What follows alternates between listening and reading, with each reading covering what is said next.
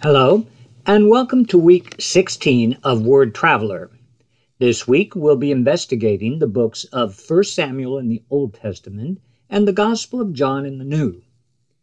The book of 1 Samuel is the story of three men: Samuel, Saul, and David. Samuel, chapters 1 through 8, was a godly prophet, priest, and judge who governed Israel with integrity after the downfall of his predecessor, the mighty and provocative Samson.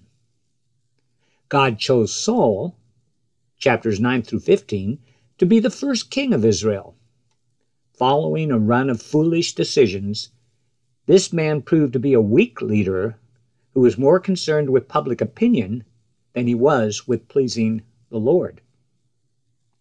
God's ultimate favor rested on David, chapters 16 through 31. Israel's next king. David was an ancestor of Jesus Christ and considered to be a man after God's own heart. Now, going to the New Testament, the radical teachings of Jesus triggered a strong reaction among the religious leaders who accused Jesus, "You are demon-possessed." But all true followers of Christ deeply resonated with the words of the Lord when he said, "My sheep listen to my voice. I know them and they follow me," in the Gospel of John chapter 10, verse 27.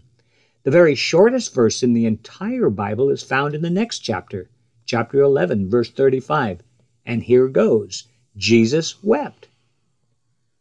These two singular words signify the depth of Christ's empathy for human suffering. Jesus is the answer to everyone who longs for a God who truly cares.